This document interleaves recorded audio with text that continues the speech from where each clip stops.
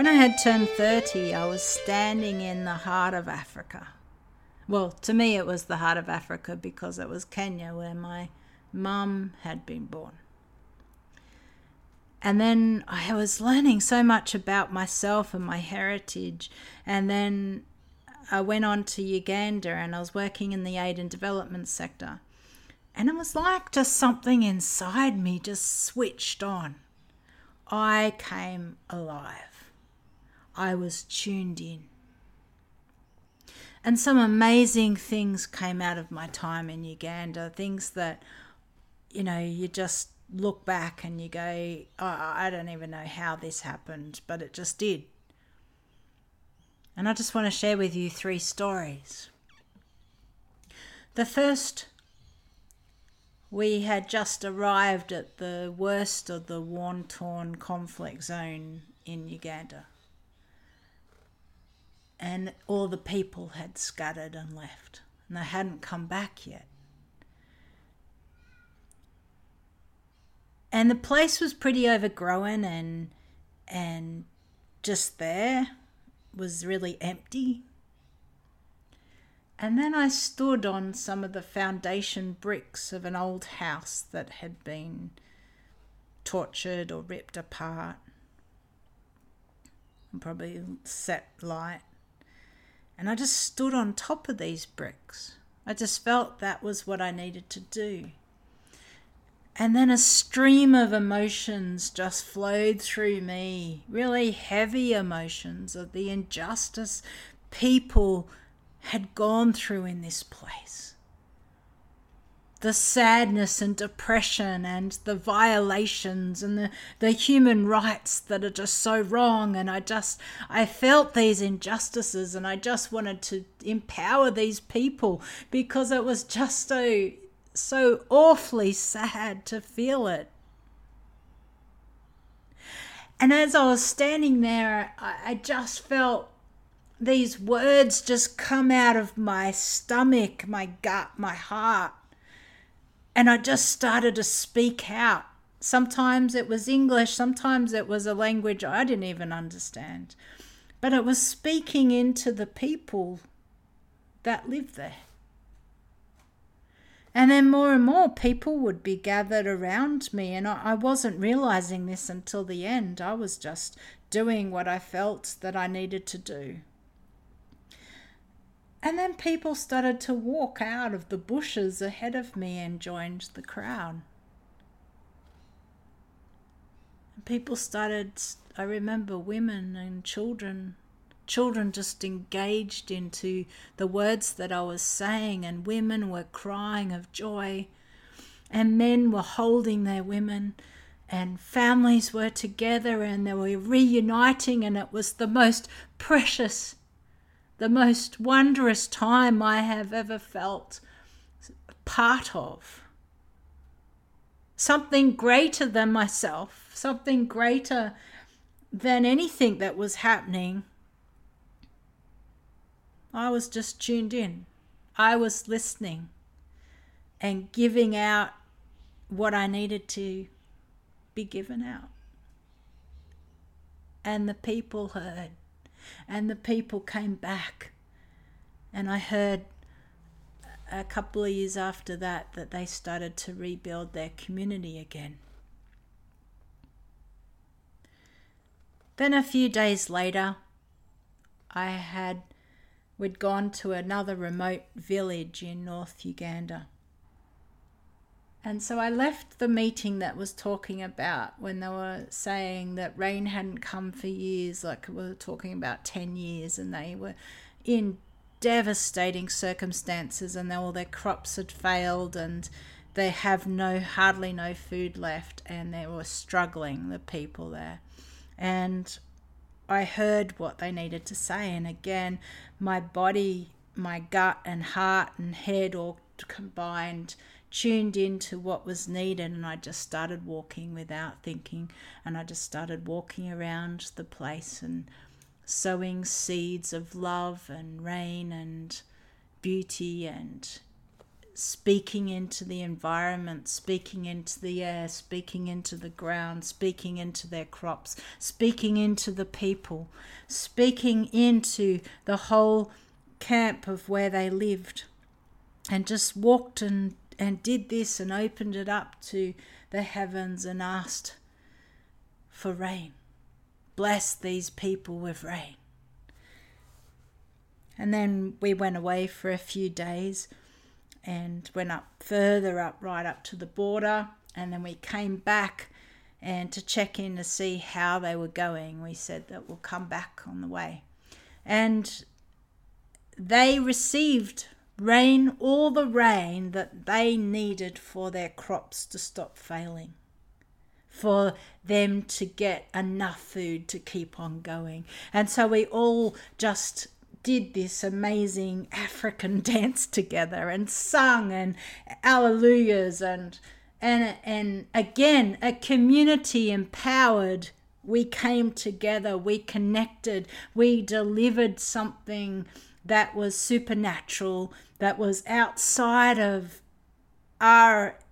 ourselves, but believed that change is possible, believed that rain could come, and it came. And then again a few days later, we were driving back towards Kampala, and we were in a dangerous sort of road situation where we really couldn't get outside the vehicle and anything like that. But I felt within my spirit, within my own self, that we had to check the tyre. There was something wrong with one of the tyres. I didn't know which one. I just knew there was something wrong. And the Ugandan man who was driving said, no, it's all good, wheel alignment's fine, we'll keep on going. And then 5 minutes later I said, no, we have to stop and check the tyres. And he's explaining to me that it's an unsafe area, we can't do this, we can't get out right now, you stay in the car, okay, I'll stop and just check the tyres quickly. But all he did was he just looked at them, and he didn't look at them close enough. And so he came back and he said, no, none of them are flat, they're all looking okay, let's keep going. And then 25 minutes later, I said, I'm sorry, but we got to check the tyres. There is something wrong. And he listened to me again, and we were just 10 minutes outside of Kampala. So he just said, okay, let's just stop, we're safer here. Let's all get out and check our tyres so we're not walking around the vehicle. And underneath me, my tyre, I was in the front passenger seat, each of the bolts were on its last thread. If he had driven another few metres ahead, they could have come off and we would have gone down the side of a very steep embankment on the side of the left where the wheel was.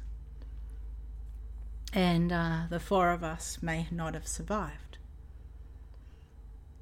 And we got back in and we tightened them up and we checked, we got into Kampala and then we tightened them again with the right tools. And we're all just discussing, like, Mel, how did you know about the tyre? And I said, again, I don't know. I just am tuned in to the earth, to what is happening. I am alive. And I couldn't explain it at all back then, because my self-belief started to grow in that time.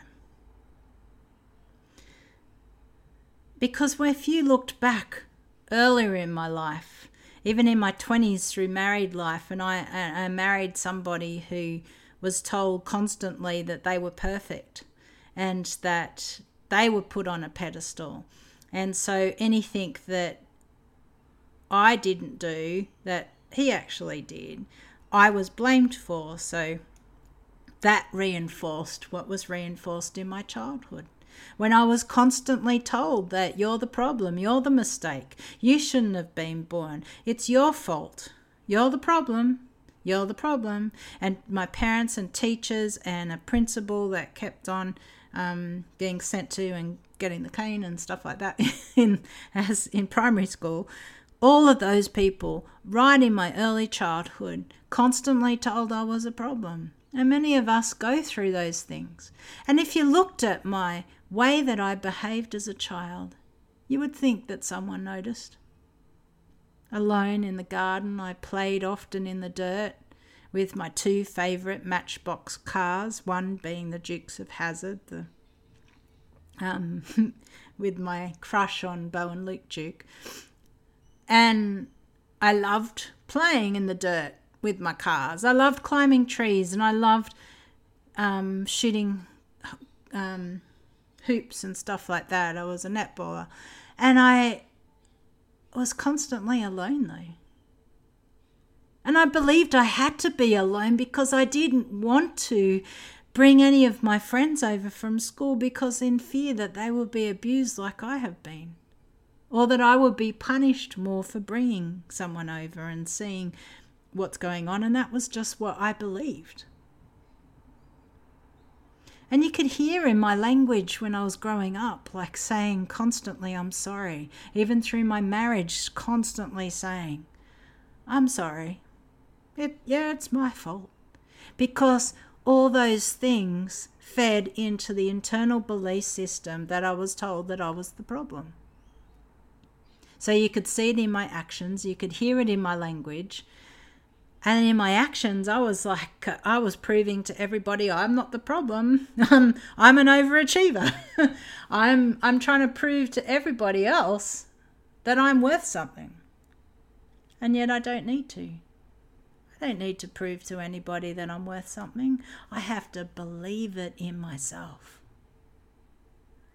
And so when I turned 30 and started to see a change in my life, when I started to tune into me and me tune into then connect into the earth and connect into people and connect into animals and connect into nature and then connect into the world, when I started to really believe that I am not that person that I've been told all my life, I started to grow. I returned back to Australia a new woman. My life had changed dramatically just in 1 month of being away in Africa. I was no longer led by false accusations since childhood. I was led by my self-belief, by my courage, by my growth, my purpose in helping others, and I was doing it. And I was not doing it to prove my worth. I was doing it because I believed this is my purpose. This is who I truly am. This is why I am alive. I began to be the real person in my story, rather than the abused, led girl or told all these negative statements dictating who I was. You know, and in my 30s after that, I excelled in stuff. I went to far greater heights in helping and leading others. I finished my master's and doctorate in that time. I was working as a lecturer. I had finished in the aid and development sector, and I had went on to doing lecturing roles. I was marking PhDs. I was creating new ways of learning and studying in the university system. I was working in 5 different police forces around the world, and I was loving it. I was loving life. And I even reported to the police my abusers some 25 years later, and worked through therapy about all that happened in my childhood that was later in my 30s. And I also viewed life that fitness, it's not exercise to lose weight, it's about fitness to live. And having that inspirational thought, I then lost 50 kilos in that decade. And I achieved more in that time than I would have in a whole lifetime, that most other people would have achieved in a lifetime. And often that was said to me by friends and colleagues and therapists. They say, wow, what you did in your 30s up to when you were 40 was more than what an 80-year-old would have gone through in their lifetime. Far more.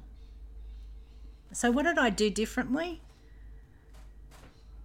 Well, I became vulnerable again. Not vulnerable to be abused again, but vulnerable to stand up and be courageous, to trust when I'm not sure whether I can trust, to love when I still was working out what love was, and not to carry around that shame and guilt anymore, but to say, hey world, I've arrived. How can I help you? And how can I help myself? And then if you've heard some of my other podcasts or read my books, you'll know, unfortunately, in my early 40s in joining the Navy, the worst thing that could have happened occurred. I was sexually abused, I was bullied, I had life threats, and they were all covered up. And internally, without knowing it, I became the problem again, and I shut down. And every day since then, I've sort of been fighting it the last few years. Until recently. It came after a very traumatic day where I can't go into details, but I went to a place where I volunteer, and that work became toxic. I was a mess. I was disregarded, things were covered up, and all that trauma, all that stuff came out, and I was just torn apart because I was there just to help people and to reach out and to help them be better than where they were and to give them hope, and I was just so torn apart. And I had therapy that day actually, and I went in and was just such a mess. Like I was couldn't stop crying and couldn't even hardly get anything out. And I couldn't really remember much of therapy either. But the next morning I had to work through it. I work through things a lot quicker these days, and so the next morning I journaled. What went on yesterday? What happened? And then I started to seeing these parallels, and I realized Friday morning I actually woke up and my intuition said to me, don't go in today. But I didn't listen to it. And I thought, my intuition's usually spot on, so why didn't I listen to it? And then I questioned myself more in my journaling and wrote, why didn't I listen? And then it came back just as quick. And I know that that's like really honest feedback when you don't think about it, it just comes out. From my eternal self, I wrote, I don't want to be the problem. I didn't want to call the manager because I didn't want to be the problem. There it was, in black and white, glaring in my face again. I am the problem. It's been secretly ruling my life again in this last decade. And I wrote on my board at home, I got up and I went, okay, no, I am not taking this on anymore. And so I wrote on my chalkboard, I am not the problem. The day went into night, and at night I'm sitting there watching some TV. And I sit on the floor and I got up and I kept on looking at my board and I kept on reading it. I am not the problem. I am not the problem. And then I'm like going, hang on, no, I want to change that. And I just get up and I cross out, I am not. And I wrote, in fact, I was never the problem. In fact, I was never the problem. Then I started to believe it. And then I reached out and shared it with my adopted dad. And he, in his beautiful and caring way, reiterated to me that yes, you were never the problem. You were never the problem. Sometimes it takes so much effort to share our deeper, darker thoughts with someone we trust. But when we do, it's like the burden is lifted from us. And it's important to connect with others on that deeper level. Because what remains hidden within inside of us becomes dangerous. And so to take that step forward and to share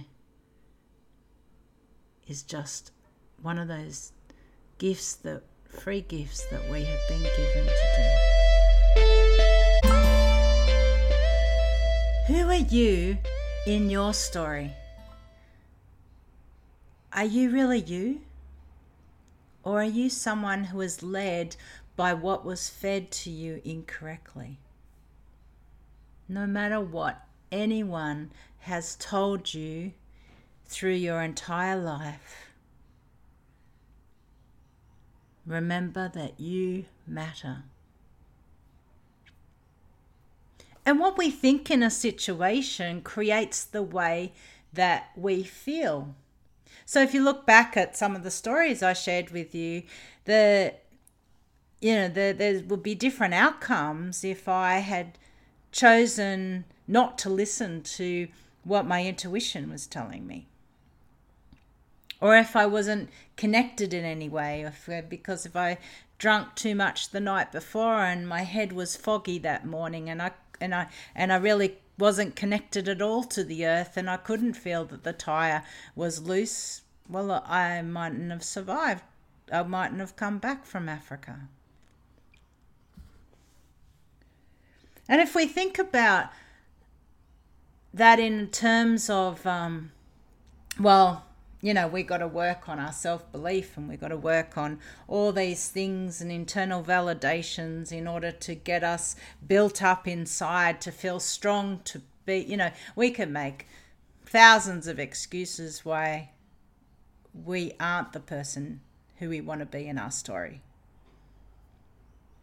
But if you look at it from the toddler's point of view, a toddler who's learning to swim, and I've seen a video of this, and it's fascinating. Just a toddler learning to swim with a parent in the backyard, and they've got their little floaties on, and they're all revved up, ready to go, and they get in and they start, and then they turn back and hold on the side. And then they start again and then something in them is saying like, oh, no, I can't do this. And they turn back and hold on the side. And this one video, this little toddler did it 5 times. And then just decided, I'm just going to do this. I can do this. Now, we don't know if a toddler can tell themselves to believe in themselves at that point, but what this video was showing is that there was no new lessons in between. The parent could have been like really encouraging the child, you could do this, but there wasn't any of that. The child had decided in its mind to get through those barriers, to move forward without restrictions and to try it. Fear and vulnerability sort of moves us towards courage. And if we don't step forward without that faith and without that trust that I'm going to be okay, then we'll never move forward. We won't have that courage. Where this toddler, without any new lessons, without any encouragement from anyone else, and I saw it with my own eyes, nothing assured this toddler to make it. And yet, he or she did. Other than their internal self-belief took over and decided to take that step forward and believed, yes, I can make it to the other side. And they did. And I think we can learn so much from that story, because to move forward with victory, I have to rid myself, like now as an adult, and we're holding all this shame from our past, and we're holding all these negative words from our past, and we're holding all these things, the toxic people and places that we've been in, scars from traumas, little or big. All these have developed more and more over the years, and if we don't move past them in our story towards victory and have the courage to move forward and to leave those things behind, saying, well, in my present moment, I don't need any of them. Yes, there will always be scars and always be triggers, and we'll always have those things attached to us, but we don't have to be them. So I choose to rid myself of my shame that I was carrying. It was not mine to hold, nor it is yours to hold. And I choose to rid myself of the toxic places and people that were pulling me down. And I choose to rid myself of negative thoughts and the ones that belonged to others that weren't mine to hold, and nor for you to hold. And I started to believe in me again. I believe in my confidence, my willpower, my determination, my belief in my choices and my decisions, my gifts and my abilities, my diligence. And I'm still working on some parts of my self-control. But I will be bold in facing my adversities and confidently proclaim, I am no longer a slave to anything over me. No longer. I am no longer a slave to anything of my past. I am who I am today, and I stand in all victory of who I am from my past, but it's not going to rule who I am. And I will try my best to be great as you are great. And we will be better, and we will succeed, and we will triumph, because I believed in me, and because you can believe in you too. This is Dr. Mel Baker